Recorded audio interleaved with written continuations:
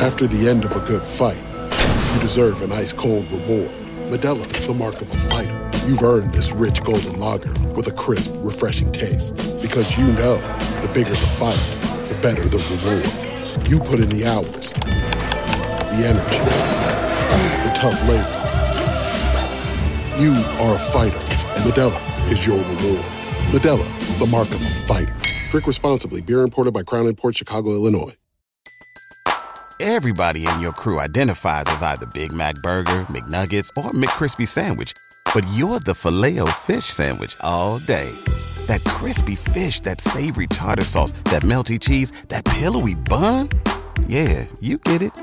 Every time. And if you love the Filet-O-Fish, right now you can catch two of the classics you love for just $6. Limited time only. Price and participation may vary. Cannot be combined with any other offer. Single item at regular price. Ba-da-ba-ba-ba.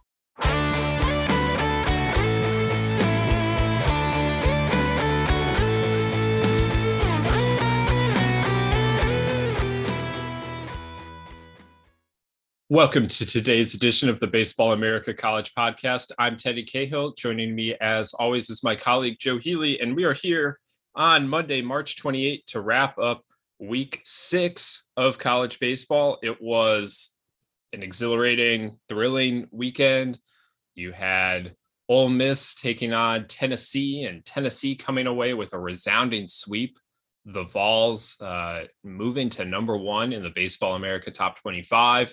You had maybe the series of the year in Lubbock with Texas and Texas Tech going at it. Plenty of other great action around the country. Lots to talk about in the ACC. Surprise team atop the Pac-12 standings after the first 3 weeks of play. And who knows where else we'll go. Maybe Army-Navy. That happened on Sunday. Army swept the doubleheader against the Midshipmen and shut them out of both games. So we've got plenty to talk about here on the Baseball America College Podcast, and that's what we're going to do today, Joe. And I fear that because we have so much college baseball to talk about, and because it happened so recently, and it happened while you and I were both scrambling to do our Sunday night things, that we won't be able to offer our takes about Will Smith and Chris Rock at the Oscars last night. I know that's what everybody is tuning in here for today. So Joe and I might have to delay those takes until Thursday, so we can really, let them sit and see where we stand. Yeah, it's probably smart to let that news cycle play out a little bit. Let us hear all sides of the story, really get the facts of the case before it's just responsible journalism on our part. I feel like it was. I want to hear from Will directly. I have right. A call out to him. Yeah, his people certainly. Yeah, it was a classic case. You mentioned us scrambling to do our typical Sunday night things, and that was so true in this one. It's pretty rare. I mean, so much of our job requires us to kind of be present online. And I do my best to not just be sitting on Twitter all day, but like we do spend a lot of time on Twitter, let's be honest. And so I'm not really used to being completely confused by what's happening in the news and what everyone's talking about, because I'm typically have at least some idea. But this was one where I hadn't really been on Twitter at all late in the afternoon or early evening as I was getting the top 25 stuff written up. And somebody in our BA Slack mentioned something about Chris Rock. And I was like, I know he was kind of involved in the Oscars. And so I was like, okay, like it's Oscars related, but I don't know what it means. And then I get on Twitter and everyone's it had been long enough since the thing happened that people were no longer like actually referencing the thing. They were like subtweeting the thing or like talking around the thing. And so I was desperately trying to figure out like what on earth happened here. And it took me a little while, but it was a little disorienting trying to scramble to figure out what had happened. It was a window into, kind of what it's like when other people have come to me and been like, have you heard about this thing or that thing? Just knowing that I'm someone who's a little more online than the average person. Yeah, I don't think I realized it had happened until 1:30 in the morning. At which point I took a break from writing off the bat to really dive into what had happened. Yeah, crazy times. If you believe that was a genuine thing and not a work, as they would say in the professional wrestling world. Well, see, that's what we're going to have to dive into before Thursday, and then we can come back and share our takes at the time. Until then, we've got plenty of college baseball takes. Well, I don't know how many takes we got. We've got plenty of college baseball thoughts for you. And Joe, I guess there's only one place to start this week, and that was with Tennessee and Ole Miss. They did their action. They played their series in a sold-out Swayze Field in Oxford, Mississippi. Ole Miss came into the weekend number one. Tennessee leaves the weekend number one. First time in the 42-year history of the Baseball America Top 25 that the Vols are number one. And they're number one because of their resounding sweep of Ole Miss. They left absolutely no doubt about this series. Tennessee just rolled through the first two games. They blasted Ole Miss for 22 runs in those two games, 12 runs on Friday, 10 runs on Saturday, and then they won a tight 4-3 game on Sunday to finish off the sweep. Tennessee has won 23 games. That's the most in the country, and they've won 15 straight, which is the longest active winning streak. It's an incredible team. It was a great weekend for the Vols. Yeah, no doubt. And they backed up some of the talk that you really heard.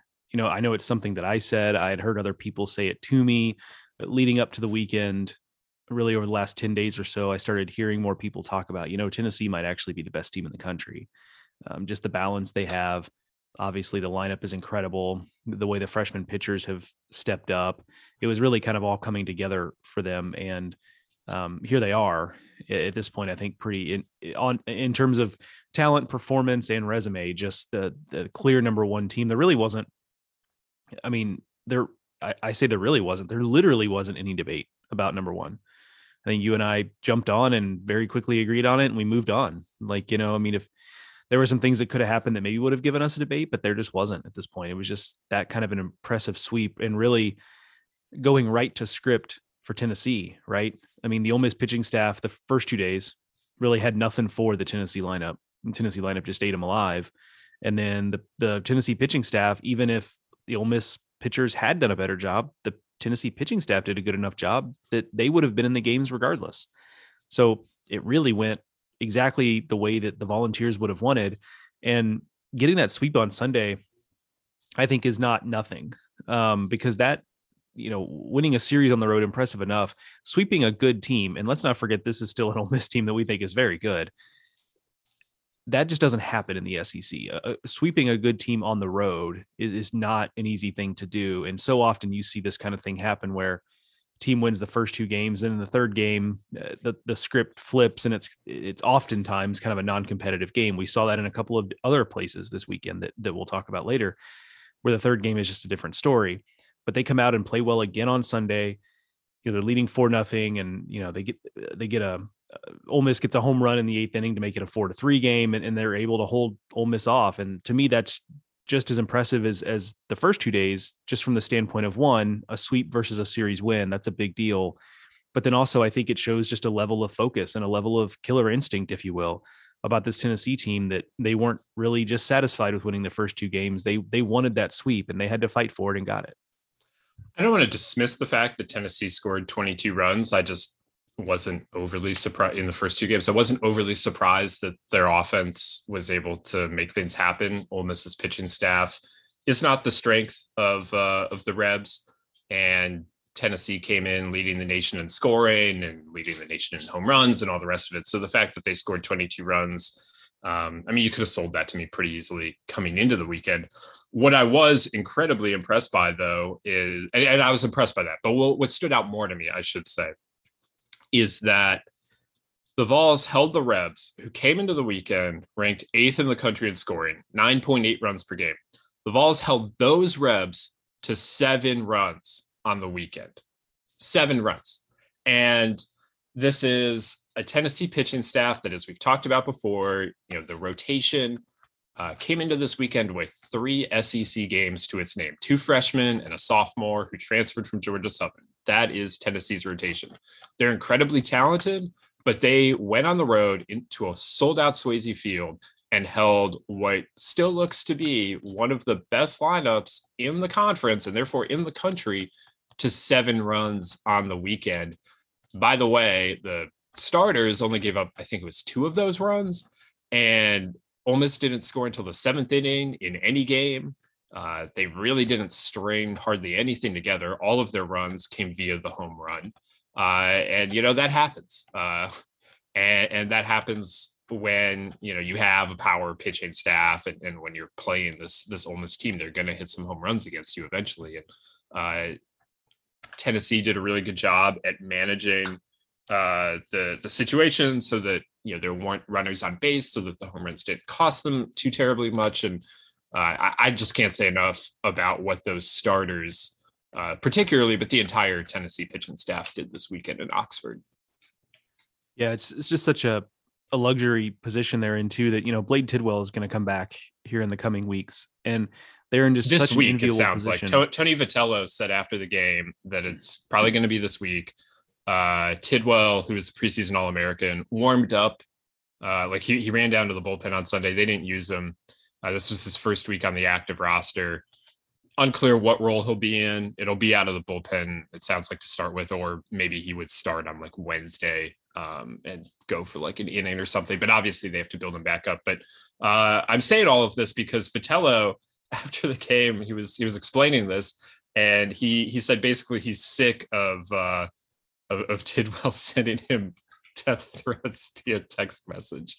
That's a slight paraphrase, but the phrase death threats was uttered there. So Blade Tidwell absolutely ready to get back out on the mound.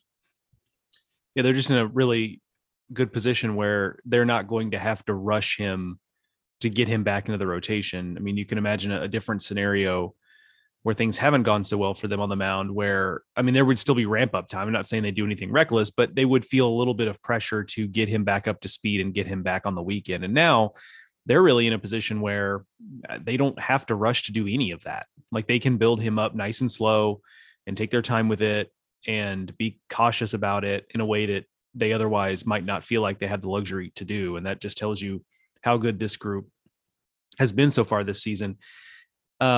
One thing that stands out to me about Tennessee, we talked about this a little bit on the preview, and we've talked about it with Tennessee before. I talked about it as I came out of seeing them in Houston, but something about the fact that he got his 10th home run over the weekend, I think when I look at the stat sheet and I see a double-digit number in the home run column for him, just stood out to me and made me think about it again. But, Trey Lipscomb is turning into one of the most interesting stories in college baseball, just because this is a guy who, over his first 3 years at Tennessee, had just a little bit over 80 plate appearances and combined.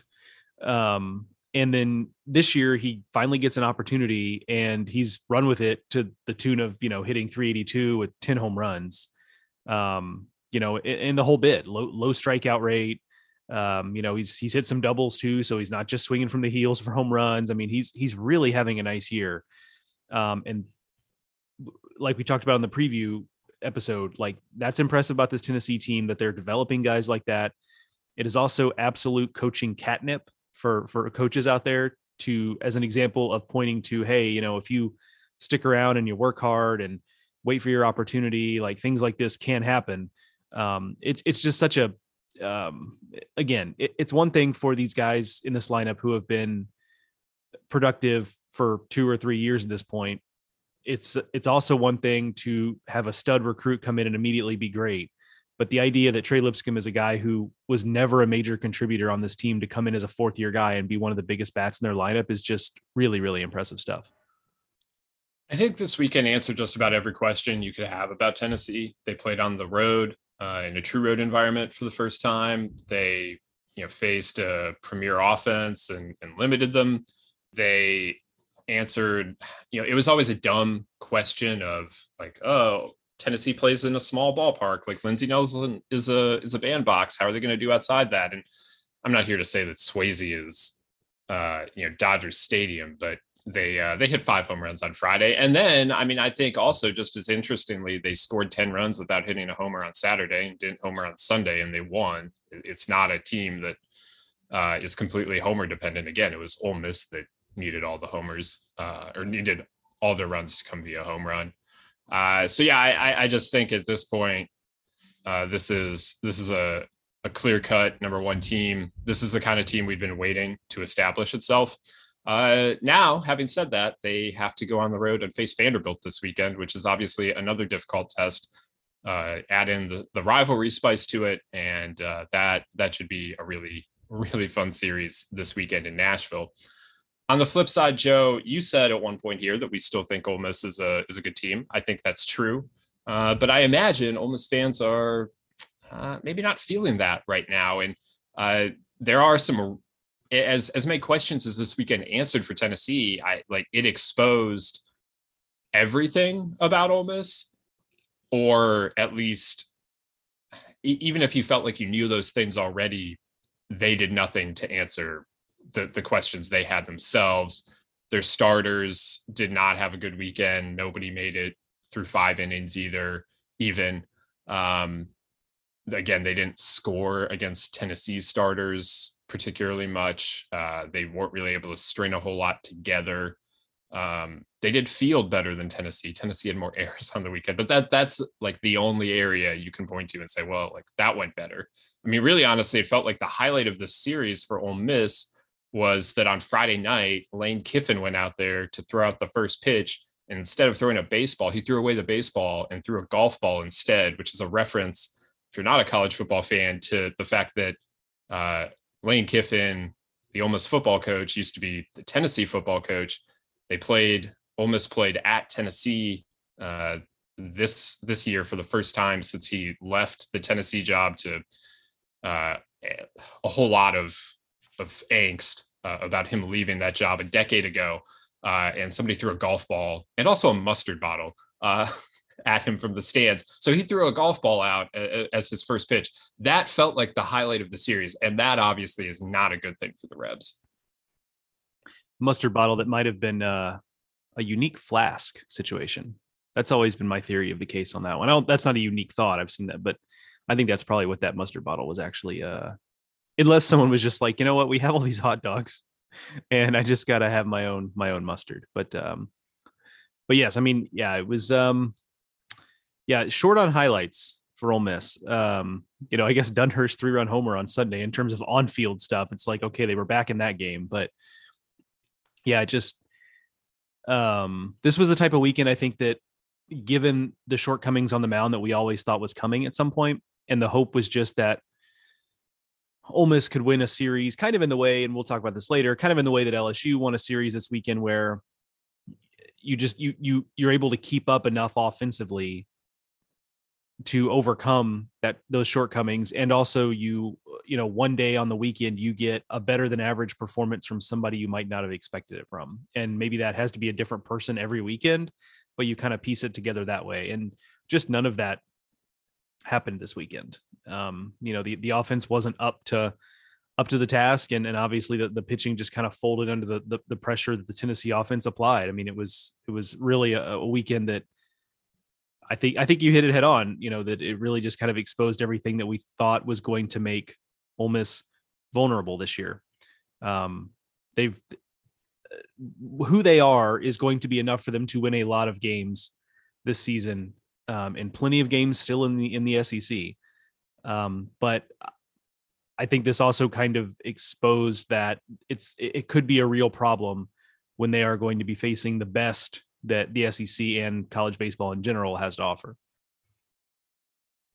Ole Miss plays North Alabama on Tuesday. They then have to go to Kentucky. Kentucky is difficult to beat in Lexington.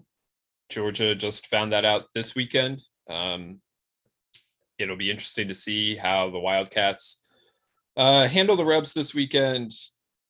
Kentucky got some bad news as their Friday starter, Cole Stapp, is now going to be out for the season. He left his start against Georgia injured, and he's been ruled out for the rest of the year.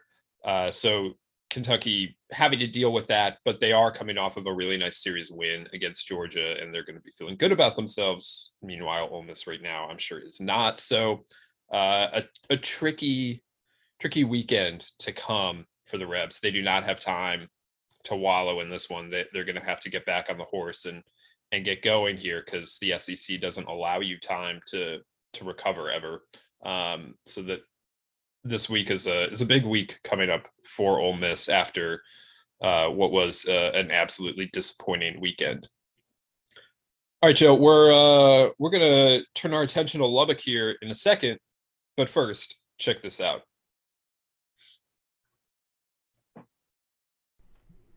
We're driven by the search for better. But when it comes to hiring, the best way to search for a candidate isn't to search at all. Don't search, match with Indeed. If you need to hire, you need Indeed. Indeed is your matching and hiring platform with over 350 million global monthly visitors, according to Indeed data, and a matching engine that helps you find quality candidates fast. Ditch the busy work. Use Indeed for scheduling, screening, and messaging so you can connect with candidates faster. And Indeed doesn't just help you hire faster. 93% of employers agree Indeed delivers the highest quality matches compared to other job sites, according to a recent Indeed survey. What I love about using Indeed is how it does a lot of that organizational work for me. I can sort through candidates. I can respond to them. I can schedule interviews all through Indeed. Leveraging over 140 million qualifications and preferences every day, Indeed's matching engine is constantly learning from your preferences. So the more you use Indeed, the better it gets. Join more than 3.5 million businesses, including Baseball America, that use Indeed to hire great talent fast. And listeners of this show will get a $75 sponsored job credit to get your jobs more visibility at Indeed.com/BaseballAmerica. Just go to Indeed.com/BaseballAmerica right now and support our show by saying that you heard about Indeed on this podcast. That's Indeed.com/BaseballAmerica. Terms and conditions apply. Need to hire? You need Indeed. Everybody in your crew identifies as either Big Mac Burger, McNuggets, or McCrispy Sandwich. But you're the Filet-O-Fish Sandwich all day. That crispy fish, that savory tartar sauce, that melty cheese, that pillowy bun. Yeah, you get it.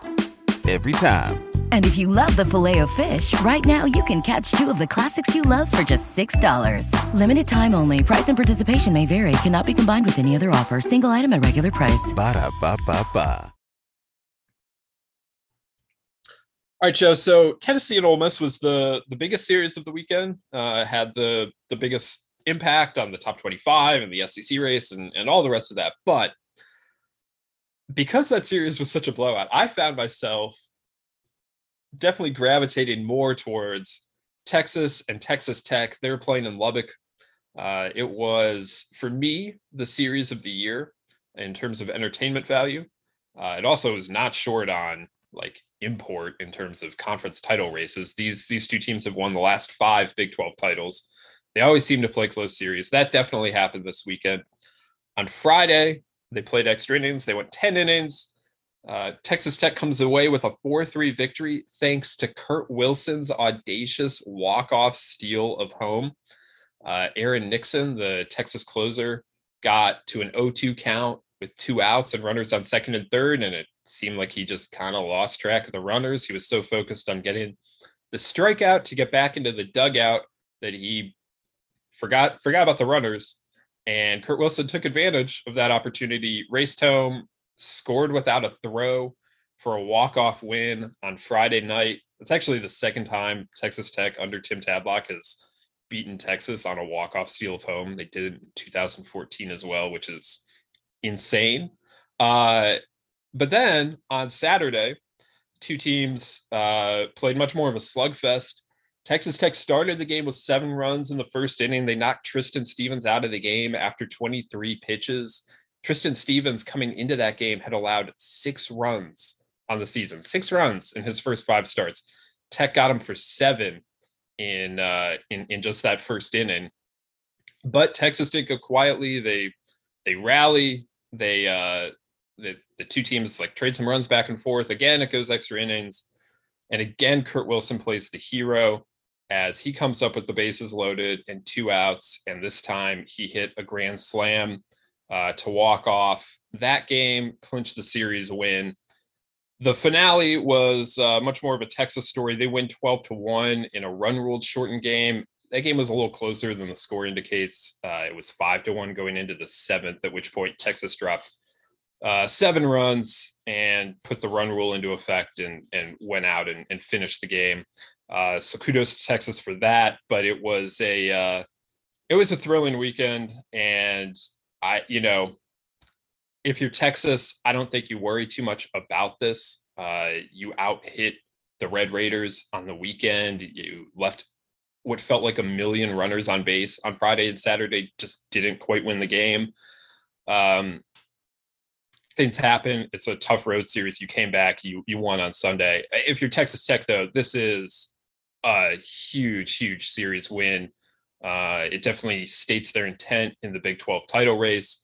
It shows that all the wins that they piled up against, frankly, lesser competition since opening weekend, maybe with the exception of Iowa, but they spent a few weeks at home playing not incredible competition, piling up a bunch of wins. And this weekend kind of validates that they were building momentum at that time, much like Louisville did. We talked about Louisville doing that last week. Texas Tech basically did the same thing. They built a lot of momentum going into conference play, and this weekend showed that, again, the road to the Big 12 title is probably going to go through Lubbock. And that means that the road to Omaha is probably going to go through Lubbock, and that is exceptional news for the Red Raiders. It's felt like you mentioned, maybe not too much worry for Texas here just because of how close they were in each of those first two games. And I think that's true, but I think it's also I think that's also the way those games played out was also a perfect example of what you and I talked about on the preview episode, where we say that playing at Texas Tech, even though maybe Oklahoma State is a better team than Texas Tech, that playing at Texas Tech is probably the most uniquely difficult challenge Texas could face at this point. It's because things like that happen in Lubbock. Like, that's just, Texas Tech plays a specific style of baseball. It's super hard-nosed, it's aggressive, it's got an edge, and I think the crowd feeds off that. It's a great atmosphere in Lubbock. It's, just a really difficult place to play, and stuff like that can happen. You feel like if Texas had been plays those exact same games, basically in those exact same scenarios in almost any other road atmosphere, Big 12 or outside of the Big 12, they probably win both of those games, and they certainly win at least one of them. But because it was that team in that situation, those kind of things happen. Of course, Texas Tech is going to time up Aaron Nixon, not really paying a lot of attention, kind of being, probably just focused on kind of gathering himself and getting ready to deliver a pitch, and they're going to steal home. Like, of course that's going to happen. Like, not a lot of teams have the guts to kind of pull that off or give their players the kind of freedom and autonomy to do that kind of thing in that big of a spot. And then, in the second game, it was just kind of like a typical rock fight that Texas Tech likes to play. Like, Tech just likes to win, these rock fight type of games. And it goes back to the fact that, year after year, we talk about not being sure what Texas Tech has on the mound and being a little wary of what happens when what happens when they get in games where the starting pitching isn't great and they have to scrap, and they just find ways. I mean, that's just kind of what they do. And then also what they do is compete in the Big 12 for the Big 12 title. And I think, to your point, this weekend announces again that Tech is going to be a factor in that. We weren't necessarily sure about that. I think we thought they'd be a factor, but probably a factor insofar as they'd be a dangerous team to play. And maybe they play a little bit of spoiler, or they're like a team that kind of lurks on the outside of the top couple of spots. But now I think it's clear that they're a contender again, because, if they can take down Texas in this series, there's really nothing they can't do the rest of the way in the Big 12. So this certainly was a series that I think changes the way we think about the shape of the Big 12 title race the rest of the way. Tech has, I don't want to play like they've played one conference series. They have 7 more to go. I don't super want to do what I'm about to do, but I will say Tech goes to Oklahoma State and to TCU. So this was, those are the other teams that we feel like are serious contenders for the title. They have to play on the road at both of them. This was the one other contender that they will get at home. So we'll see what that means. They are, as I've said a million times on this podcast over the years, they're a different team in Lubbock.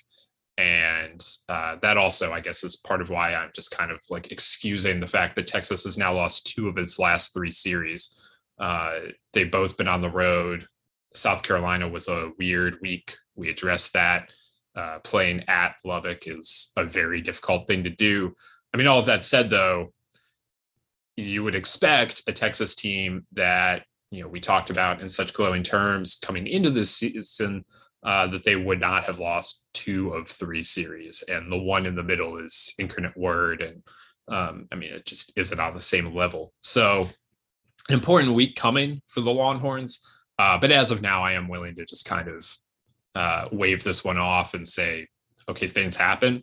But they do need to find more consistency now moving forward. You talked about Trey Lipscomb and how great of a story that is for player development, and a reminder of like what can happen if you work while you wait and all the rest of that. Kurt Wilson is also a wonderful player development story. He came to Lubbock as a two-way player, and he was mostly a pitcher for the first 3 years. He never like he hadn't concentrated on either, but his biggest contributions for the first 3 years of his career came on the mound, I would say. Then last year, he started doing more as a position player than as a pitcher. Absolutely. He had like 30 some starts even, but he wasn't the leader of that team offensively by any means. That is to say he's really the offensive leader now either. That's obviously still Jace Young. But he played a bigger role. But now this year, he's stepped into an absolutely everyday role from opening day. And he's having a really nice season. He's had obviously 2 moments here that are going to live in Tech lore for forever, I feel like. I don't think that's me being a prisoner of the moment. But he's also hitting 293, 411, 489. It's just been a really good year for a player that up to this point just hadn't had to be such an integral part of the Tech offense.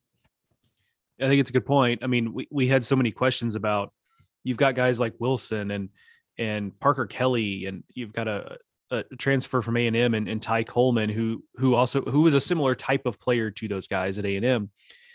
And Tech was going to be leaning heavily on those guys. And I think we kind of wondered, and I say that as if it like we openly wondered, like, are they all going to just kind of, I don't want to say magically, but are they just going to get better year over year to the point where they can be key guys offensively? And like the answer so far is yes. And we'll see as they continue to go through Big 12 play, but like so far so good on that front with Wilson and Parker Kelly, who leads the team with 6 homers, and Ty Coleman, and Easton Morrell too, who hasn't played in as many games, but he is right in the thick of this as well. He has been excellent also. So it does seem like that what we kind of were dubious of being able to happen actually has happened for this Texas Tech club. And that's really impressive stuff. So something to monitor moving forward as well. My parting shot on Texas real quick is that I'm with you generally that I'm not too, look, this is a road series in Lubbock, and that historically is just not going to go well for teams, right? No matter how good you are.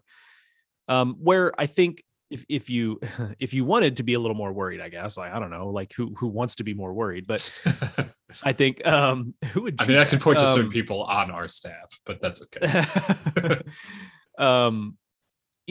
Tristan Stevens being the type of pitcher he is, like he is occasionally going to get got because the stuff is not elite. It's good enough. And he is a great pitcher. Like he does all the cliche things about just being a good pitcher, locating and adding and subtracting velocity and moving the ball around and cerebral, all of that stuff. But because the stuff is what it is, this is always on the table for Tristan Stevens. And so that's on itself probably not that much of a risk, but you compound that a little bit, I think, by the fact that this is also a team without Tanner Witt now. And so while Lucas Gordon has been very good, he doesn't, at least the evidence so far is that he's not missing bats. He's not exactly the same type of pitcher as Tanner Witt. And so while he might be very, very good, maybe he's not quite as good. And so maybe we're looking at a Texas pitching staff that's just a little more vulnerable.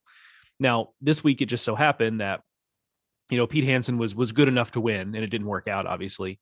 Stevens got hit around, and then Lucas Gordon was very, very good on Sunday. So that kind of bucks back against my point. But point being is that there are weekends, I think, where it's entirely possible that, Hansen pitches well in a win on Friday, Stevens gets got on Saturday and loses, or vice versa. That could happen too. And then it comes down to a Lucas Gordon performance on Sunday. And, it's on the table for him to prove me wrong on this, but is he as good as we think Tanner Witt was going to be at the time he went down? And that's the open question. So I think, this is what happens with injuries, but the Longhorns pitching staff just feels like a little more vulnerable than it did before, especially when you consider that Tristan Stevens was probably pitching a standard deviation or two in terms of results better than, we could have ever expected coming into the season. Texas is now going through life basically with 3 pitchability guys in the rotation, as opposed to 3 premium arms. I don't no judgments on anything there. Like, that's just more of the reality that Hansen, Stevens, and Gordon are just more about control and, being pitchers. Not that Tanner Witt can't do that, but like, he just has the biggest arm of the group, and they lost that, and now they're running out this very good rotation, but a rotation that is much more similar to each other than maybe you would prefer. This week is a huge week for Texas, just emotionally. They have A&M at home. We all know what that rivalry means. And then they play Oklahoma in Arlington.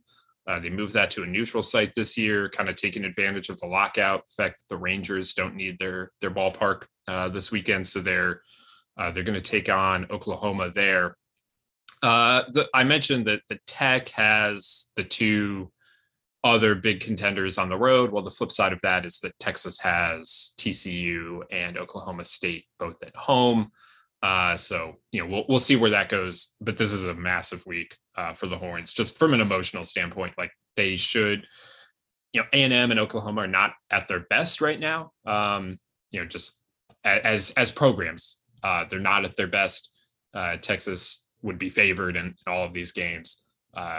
We'll see what happens, but it is an emotional week as they take on these 2 rivals. One last thought here on Tech before we move on, Joe, and I guess it's just a question I have that I don't really know the answer to, and you probably don't either.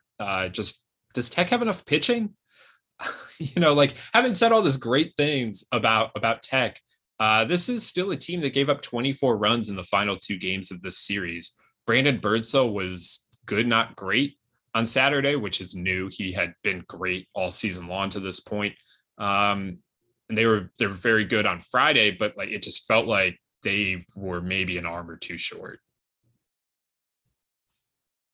Yeah, I mean, I think it is exactly when you say that I don't have the answer either. I think it makes that clear that I don't have the answer, that the attempt at an answer I'm going to give you to do they have enough pitching is no, but also yes, because I think the answer is no, but there's just something about this team. We have this question about Tech every year. And I guess last year you could point to the fact that they clearly were just like a notch below what they normally are last year, because they did lose, a super regional at home in spectacular fashion.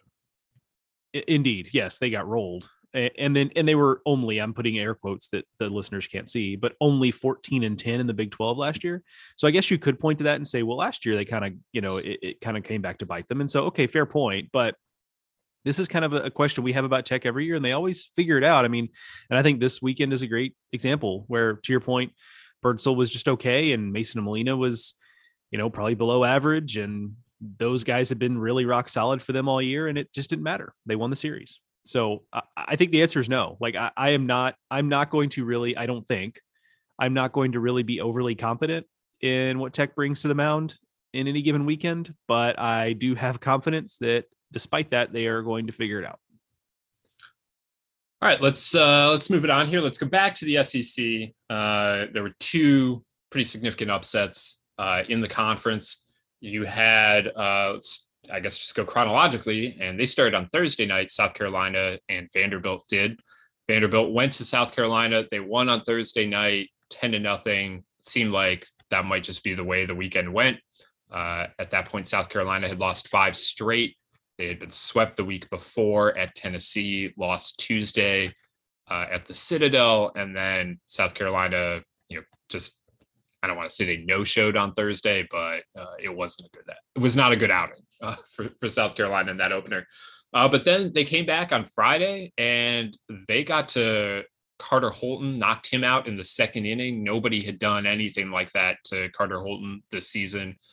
He was off to a sensational start to his career, the freshman was. and South Carolina goes on to win that game. And then they come back on Saturday and clinch the series with kind of a hard fought, little back and forth for a while. And South Carolina pulled away late and held on, and they win a massive series.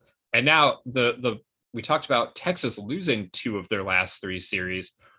Well, South Carolina has won 2 of its last 3, both against top 5 teams at the time in Texas and Vanderbilt.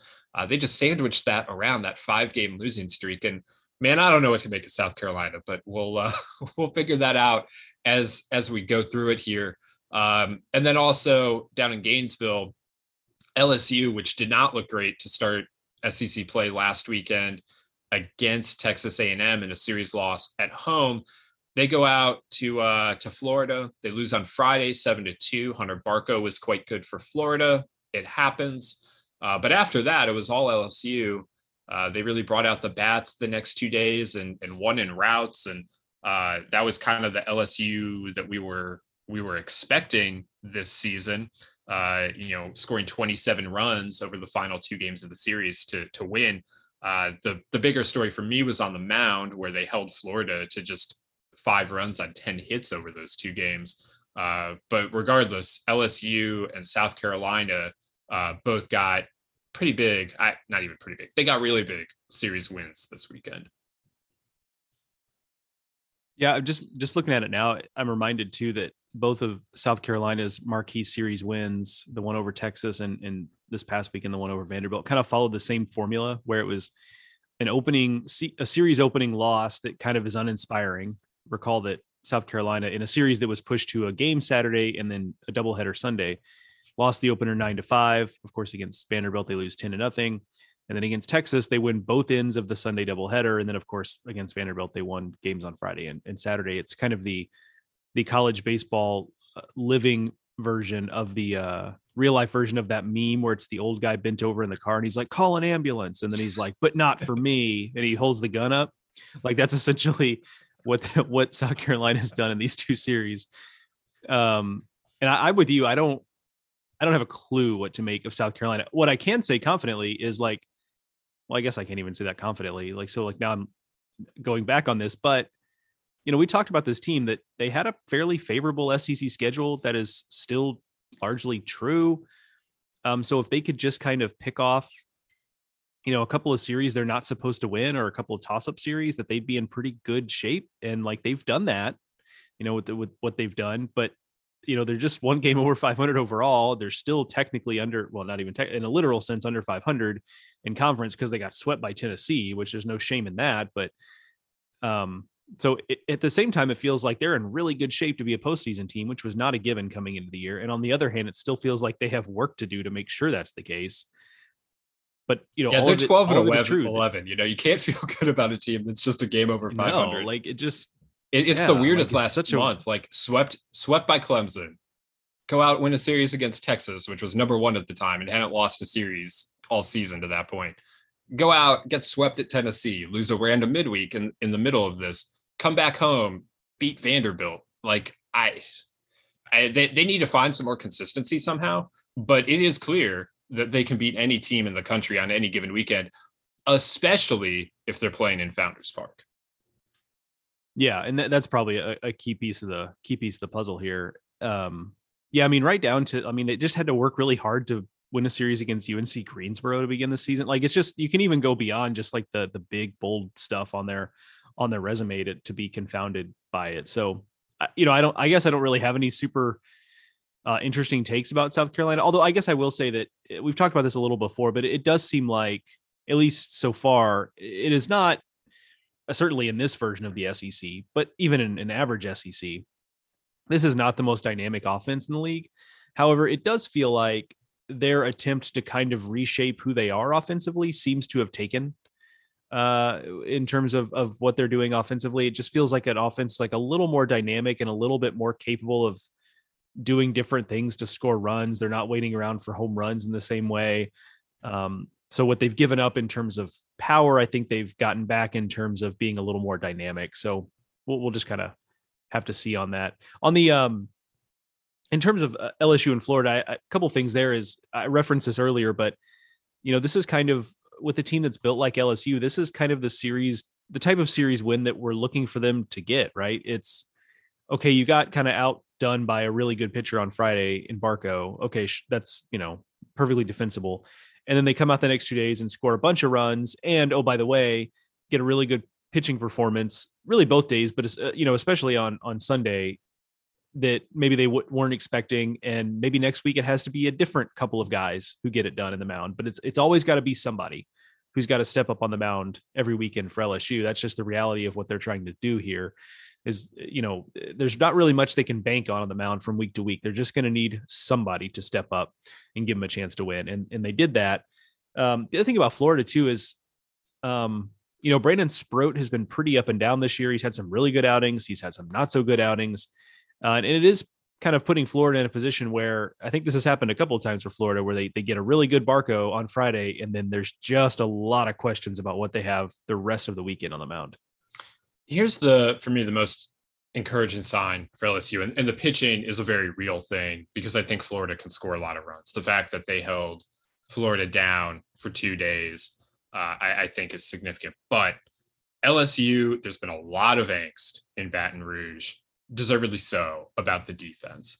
And they played error-free baseball on Saturday and Sunday. They had done that just 3 times in their first 22 games of the season. I know errors are not a perfect way to measure defensive efficiency, all the rest of that. Still, they had played error-free baseball just 3 times in the first 22 games of the season. They go out and do it on Saturday and Sunday. It's the first time they've done it in back-to-back games as well. I mean, that all feels significant.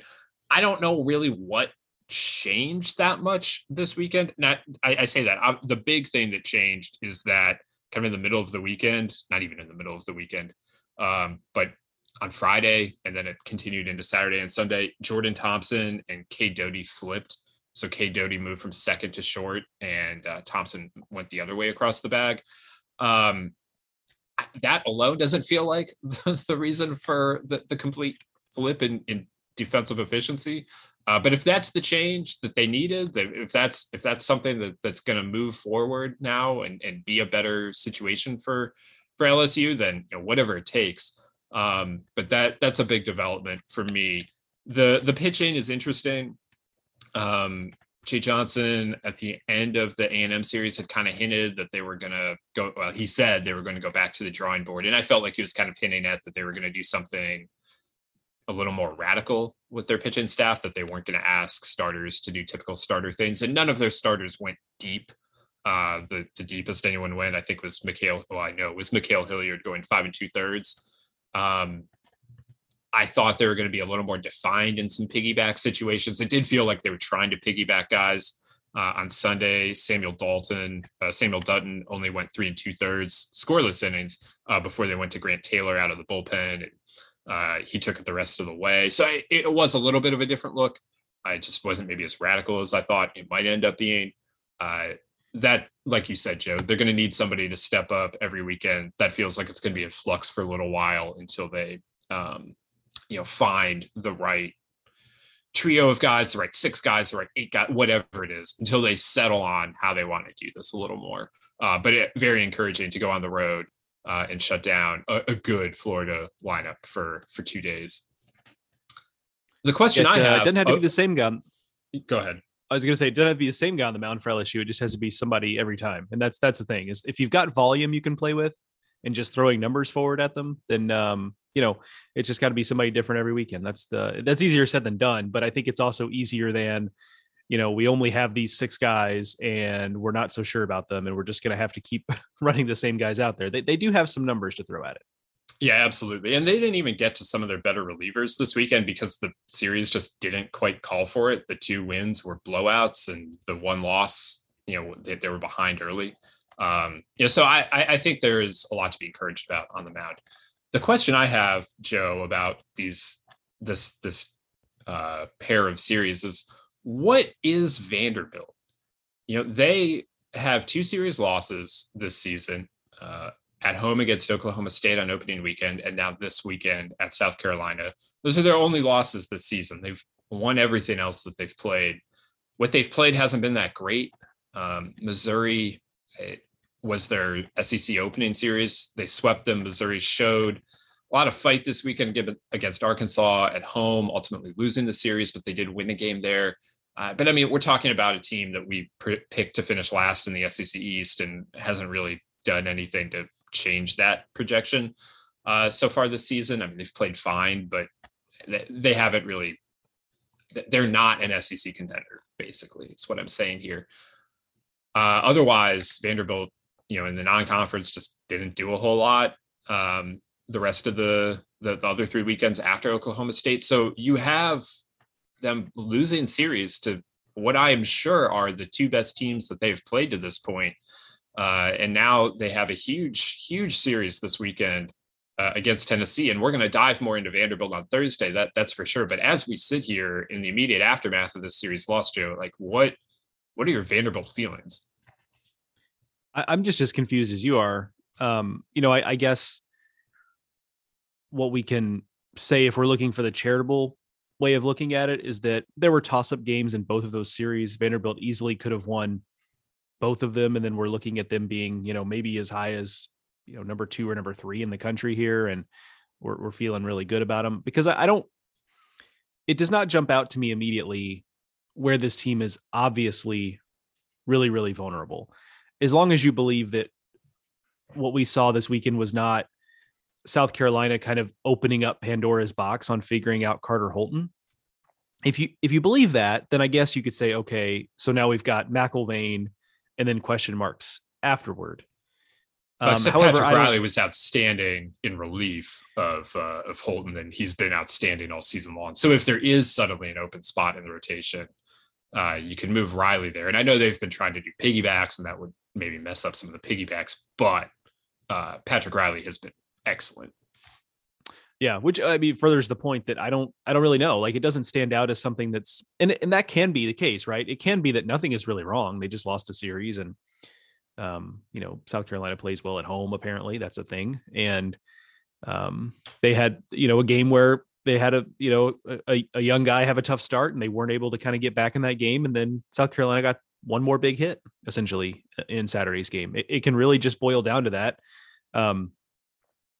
But certainly the Tennessee series, I think, could be illuminating in a way, because for Tennessee, it's again another tough series. They don't have anything else to prove, but obviously they're going to be looking to prove themselves week after week here. And for Vanderbilt, it's an opportunity. Hey, look, you go win that series, and then we're really not going to have any questions about you. It's just we're going to be ready to chalk those series losses up to things just happened. But I don't really have any great answers as to why they've lost those 2 series, other than that's baseball, Susan, I guess. Yeah, I mean, there are. It doesn't seem to stand out to me either. So we'll just have to wait and see here. But I will say that if they lose this weekend, it wouldn't be great that they lost 3 of their first 7 series. So yeah, no doubt. I mean, on tap. On some level, you have to win the games. Like we can sit here week after week, and we're doing this with Texas too, right? Where it's like, you lose a series, it's fine. They'll bounce back. We believe it. And on some level, you have to win the games. And losing a series against Tennessee, obviously, there's not a lot of shame in that, but it would put them a little bit behind the 8 ball, perhaps. But we'll see. I mean, this is very much a we'll see situation, I feel like, with Vanderbilt. All right, let's move it on to the ACC. A lot going on there, as always. The loudest thing for me this weekend was Miami sweeping a series against North Carolina. Did it in kind of exciting fashion, I guess. Friday was kind of what you would expect. Carson Palmquist was good, and they just beat North Carolina, but they needed comebacks. On Saturday and Sunday, they played 14 innings in a getaway Sunday game. Miami comes away with the 3-2 victory and the sweep, and Miami now has won their first 3 ACC series. And to me, the most important thing about Miami is that they are continually getting better. Like, you can see in all 3 series, like, okay, they had a tough time of it against Boston College in some ways on opening weekend of ACC play. They lost on Friday and kind of had to fight back in that series. Then at Clemson last weekend, They win the first 2 games on the road, get blitzed on Sunday. It was like 20-5. This weekend, they put together a complete series. They did have to fight a little bit against a good UNC team, but they came back against UNC's really good bullpen twice, and they come away with a sweep. I love to see that growth. I think that's great news for the Canes moving forward. For UNC, I mean, obviously that's a really tough series sweep, but we'll see where they go from here. Virginia kept rolling. They win a series at Wake Forest. North Carolina State swept Georgia Tech. That was really loud for the Wolfpack, and also in a negative way for Georgia Tech. 2 programs maybe going in opposite directions now. We'll see. Virginia Tech and Notre Dame only played 1 game due to bad weather in the Midwest. Virginia Tech won it, and all of a sudden, Notre Dame has lost 4 straight. And Clemson and Pitt only played 2 games. Again, bad weather in the Midwest.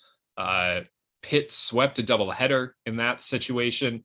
And Clemson now really fighting it after a 14-0 start. They've hit a major skid here.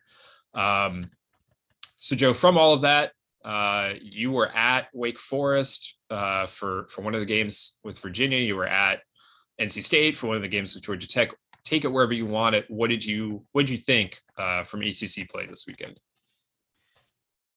So on Virginia, because I think this will be relatively quick, I think they showed that, to me right now, they're the most complete team in the ACC.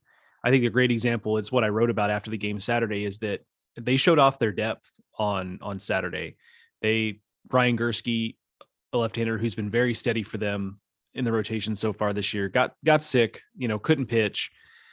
So they just bring in a sophomore lefty, Jake Berry, who's been pretty good in the bullpen. And he throws 5 hitless innings, and they, as a team, almost throw a no-hitter. It ends up being, they give up a little slow roller up the middle that they tried to get a force out at second base on. It was the toss was late. That was the only hit they gave up in a 1-hit shutout. But he pitches, they turn the ball over to Jay Woolfolk, who's a freshman reliever who doubles as a quarterback on the football team. Didn't pitch at all in the fall. And talking to Brian O'Connor after the game, he said, I always knew that he was going to be, he just has such a confidence and a presence about him that I knew even without him pitching in the fall, he was going to be a big part of things for us on the mound. But I think a lot of outside onlookers would think, okay, doesn't really pitch in the fall, was busy playing football, probably going to be a guy who's slow coming along. But, he's tied for the team lead in appearances. The numbers are very good. The stuff is very good. I mean, that's a guy I don't think anybody would have, outside of that program, would have banked on being a big part of the mix for them. And he's been right in the middle of all of it. So there's that on the mound. And then offensively, the guy who had the biggest weekend was Alex Tappan. And, we talked about Trey Lipscomb, and this is a different situation. Alex Tappan has been much more of a regular at times for Virginia over the previous 4 years, but he was what I'd call a moderately productive player. Like, he had some nice moments. He swung the bat well leading up to Virginia getting to Omaha last year, but wasn't really ever the guy or even really a guy in the lineup for Virginia. And this year he's just broke out. He's having a career year. He's already set career highs in a bunch of categories, including home runs with 8, RBI with 38. And again, that's a guy, if you were going to talk reasons for optimism about Virginia's lineup, you might have talked Jake Geloff. And of course he's been outstanding with 13 home runs. You talk Chris Newell, you talk Kyle Teal. You might even, if you were really bought in on the freshman, you might have talked Griff O'Farrell and Casey Sauke, who have also both been excellent. Like, it would have taken you a while to get to Alex Tappan. And he's been as much of a catalyst as anybody, maybe other than Geloff, so far this season. So it's a team with extra guys to burn, both on the position player side and on the mound, because all of the previous stuff we've talked about with Virginia is true. Nate Savino has taken a step forward. The pitching depth seems pretty good. Like, yes, the freshmen have been outstanding. But there's just a lot of they're playing defense at an excellent clip, 987 fielding. All of it is true. And the depth just stood out to me, where it's guys who woke up that morning, especially in the case of Jake Berry, woke up that morning not expecting to get the ball and gets the ball and just absolutely runs with the opportunity. So, we can obviously, and we will see as the season goes on, debate how good an opponent or not Wake Forest is. I think it's a good team that may or may not end up as a postseason team. We'll see. But I just came away really impressed with the comprehensive nature of Virginia winning that series in the first 2 games, but particularly on Saturday, just, guys that weren't going to be the first ones out of your mouth when you talk about reasons for optimism with Virginia that really stepped up in a big way. I have pretty real confidence in Wake Forest being a postseason team.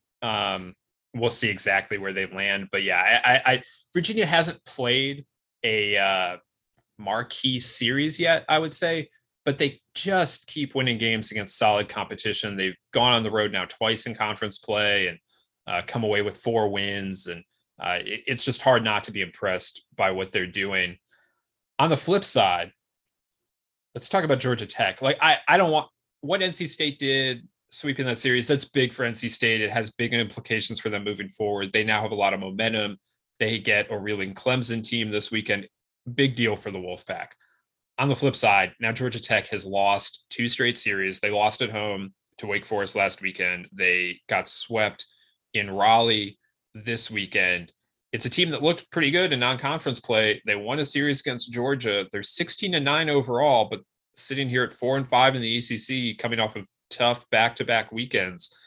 What are the Yellow Jackets? I mean, we've been asking this question, I feel like, all season long, but what do you got? Yeah, I mean, right now they're just a very one-sided team. Like, it's a team that has to win games offensively because there's just not a lot they can hang their hat on right now. Some of it is not their own doing necessarily. They've had some injury issues. Notably, their shortstop Chandler Simpson has been out the last couple of weeks. He supposedly, as I've heard, is on the mend and is probably it's a matter of like weeks versus months in terms of his returning. But that hurts them on 2 fronts. One, without him in the lineup, they are a little bit of a station-to-station offensive team, which, isn't the worst thing in the world because they have enough power that you don't really want to run into outs necessarily. However, he does give them a dynamism that they just don't get anywhere else in their lineup. Secondarily, and more importantly, when you take him out of the lineup at shortstop, they have to move some pieces around. They have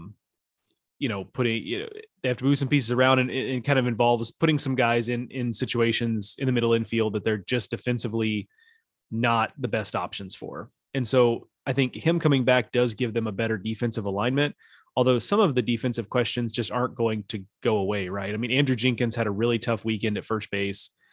There was a drop pop up there Friday night. There were some, throws to him at first base that he didn't corral that probably were catchable balls. And that obviously is independent of any sort of injuries that Georgia Tech has faced so far this year. But the defensive questions are real. It's just a very offensive oriented team. And then there's the pitching. And I think there are some bright spots here, but you'll have to follow me on them. Like, Zach Maxwell did not work out as a starting pitcher. I think it was an understandable attempt. Hey, he's one of our best arms. It makes some sense to give him a shot in the rotation. That did not work out. He just was not efficient enough to really be successful in that role. They move him back to the bullpen. He debuts in the bullpen Friday night. He was excellent. Now I don't watch Georgia Tech week in, week out, but I see them enough to know that he looked just way more comfortable in that bullpen role. He was dominant. I think that's just the better fit for him. So I guess in some ways that does shore up the bullpen a little bit. So that is a positive, but you do have to fill spots in the rotation. And that's just that's just the part that I think is the biggest trouble spot is who can you bet on giving you, 4, even just 5 quality innings at this point.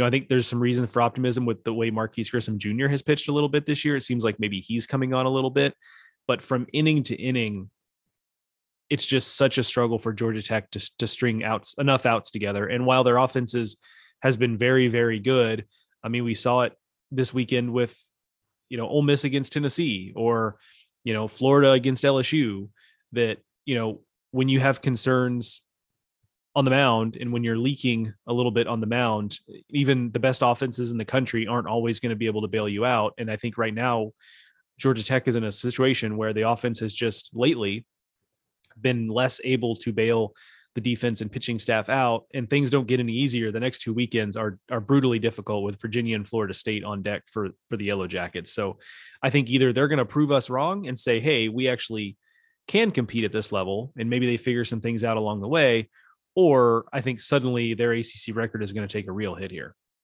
Yeah, they absolutely need a response the next 2 weeks. We talk about all the time how the SEC can put you into a spiral. I mean, it can happen in the ACC too. There are maybe a few more traditionally safer landing spots in ACC play, but there are an awful lot of teams that you don't want to face, and all of a sudden things can spiral on you. So big couple weeks coming for Georgia Tech, and obviously NC State has to be feeling better about themselves right now than they were a couple weeks ago. So we'll see where they go. And the last thing I want to say about the ACC is that all of a sudden Miami has the best record other than Louisville, which is 6-0 and has played one less series. But Miami has more ACC wins than anyone.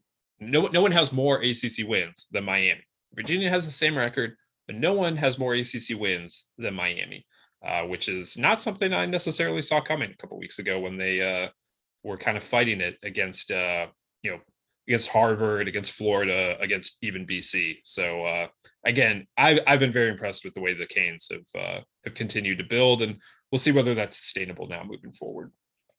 Yeah, Miami playing well in the ACC. Play Pepas, and that'll mean something to the Miami folks listening here. The Play Pepas. All right, let's head out west, where in the Pac-12 everyone is looking up at Oregon. That's right, the Ducks are in first place in the Pac-12, just as everyone thought they would be. Oregon State has gotten a lot of play this year. I've been a part of that. They've deserved everything that we've talked about with them. But Oregon is now 7-2. Oregon State's 6-3. They haven't been able to sweep a Pac-12 series yet. Oregon, however, has not had such trouble. They get a tough series win this weekend at home against Southern Cal. They move into the top 25 for the first time this season. They're number 4 in RPI. They've really gone hot in Pac-12 play. They also added a midweek win against Gonzaga. A lot going well for Oregon on the field. Off the field, they're still missing Adam Mayer, their opening day starter, who Coach Mark Wasikowski said this week is out indefinitely.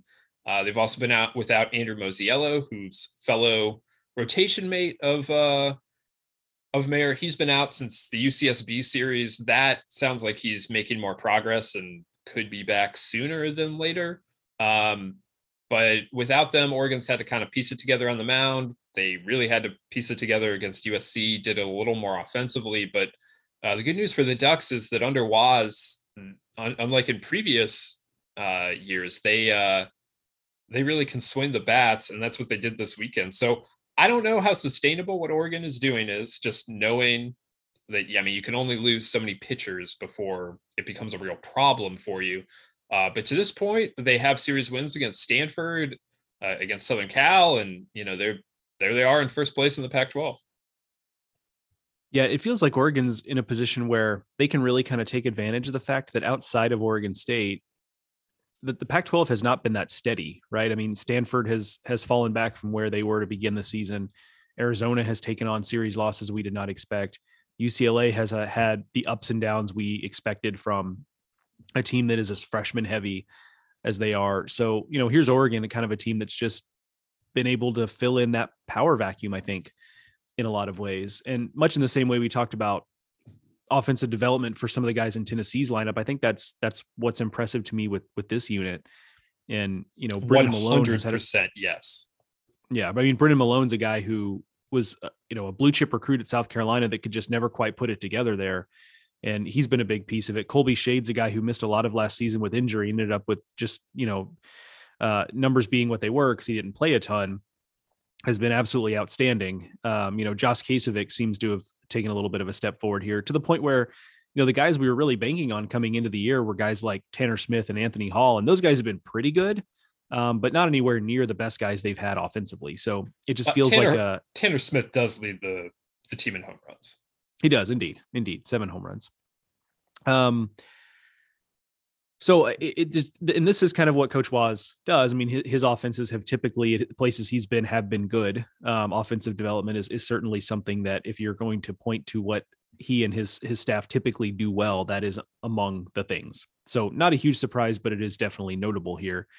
They feel a little like Arizona State last year, where Arizona State kind of started off this way. And also notably, Arizona State pitching injuries were a big storyline last year.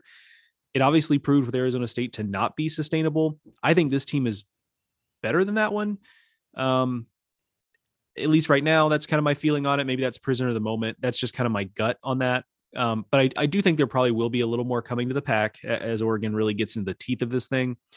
But they've done enough already to really set themselves up well. And you mentioned the RPI number, and we won't bog people down too much with RPI minutia right this minute, but that is a good sign for, hey, if you do enough in the Pac-12 play, you could be playing at home come June, and that would be a very big development for this program to have hosted twice in a row.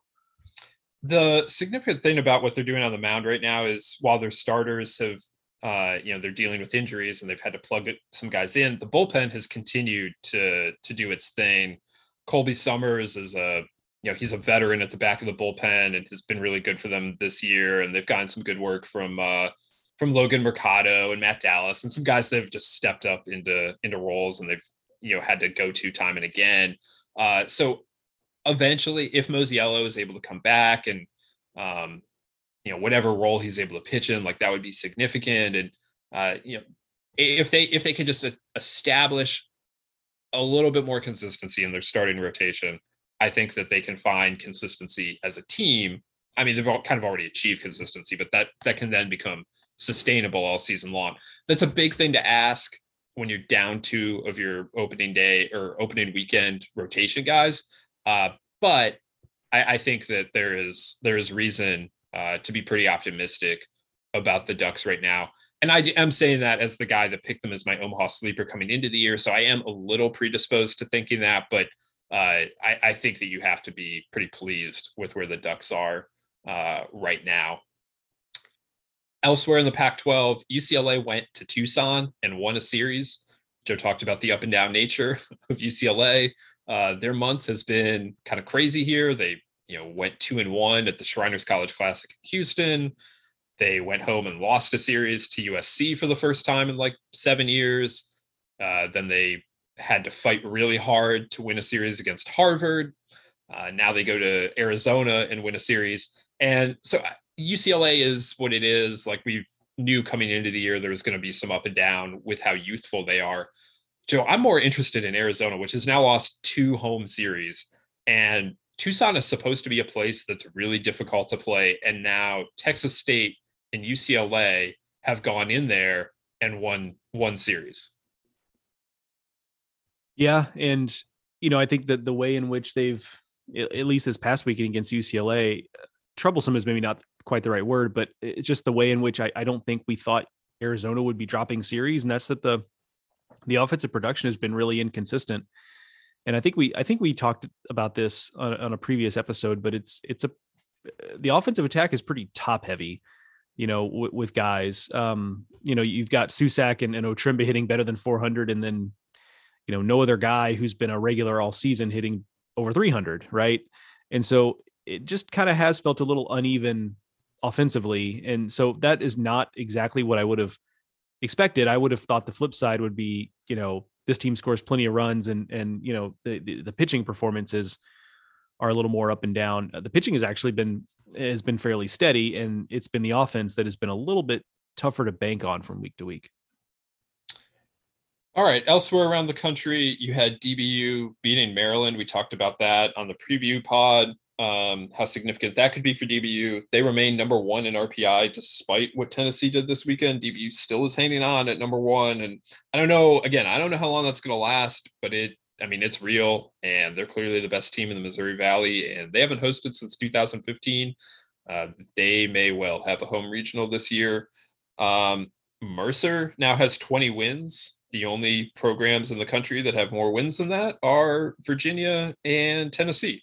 Mercer goes out and wins a series at Utah. The schedule has not been outstanding, but they have 20 wins, and 2 of those are against Pac-12 team. They look like a team that is really going to be a problem in the SoCon. I mentioned Army and Navy. That's always a fun series. Liberty lost a series against Stetson, and that could have some serious implications come tournament time for Liberty and for the ASUN overall.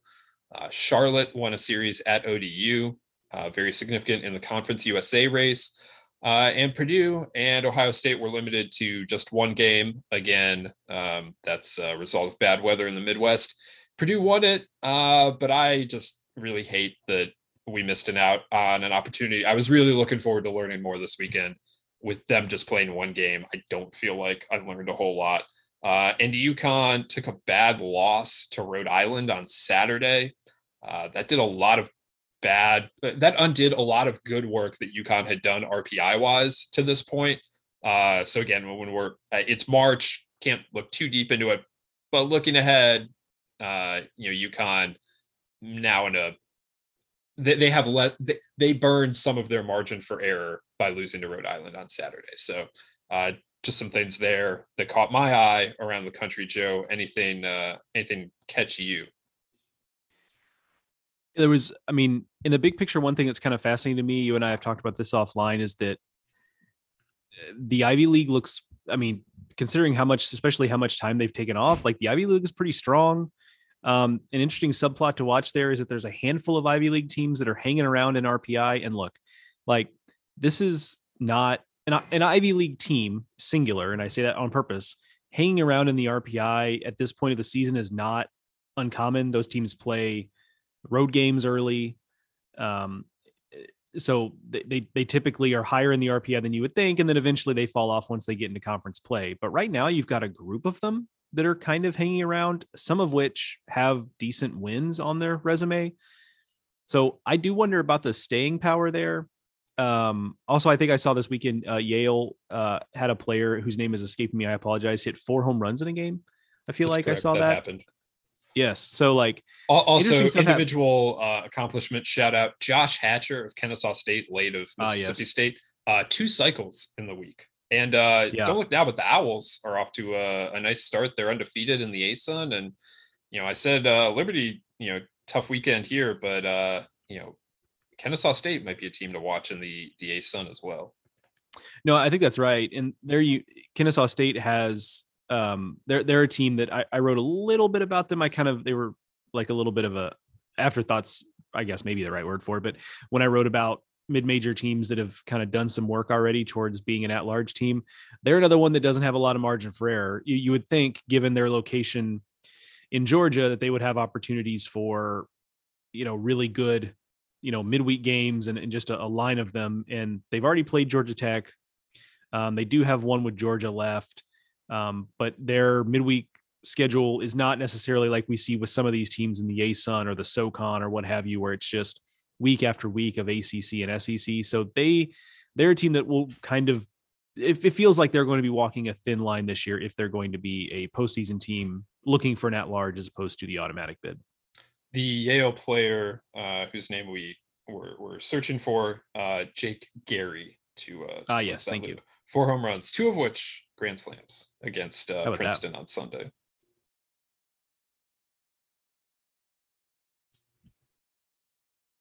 Alrighty, so we covered an awful lot of ground this week. It was a very exciting week of college baseball all around the country. Love that we're into conference play in so many places. That brings an extra dimension to this whole thing.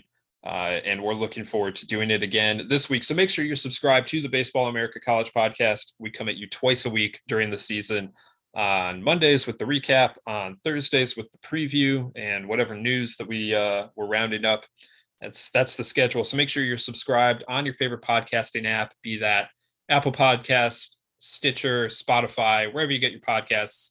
You can find the Baseball America Podcast. Hit that follow button or subscribe button, and it'll come right into your phone there twice a week. You can also follow us on Twitter. I'm at Ted Cahill. Joe is at Joe Healy BA. And there is way, way, way more to read over on the website. That's baseballamerica.com. We'll be back here on Thursday. another great week on tap. The Tennessee and Vanderbilt series is a big one. Oregon is going down to UCLA in an intriguing series, and Florida State hosts Notre Dame. That's the big series out of the ACC this weekend. So we'll have plenty to talk about on Thursday. For Joe, I'm Teddy. Thank you all for listening. We'll talk to you next time.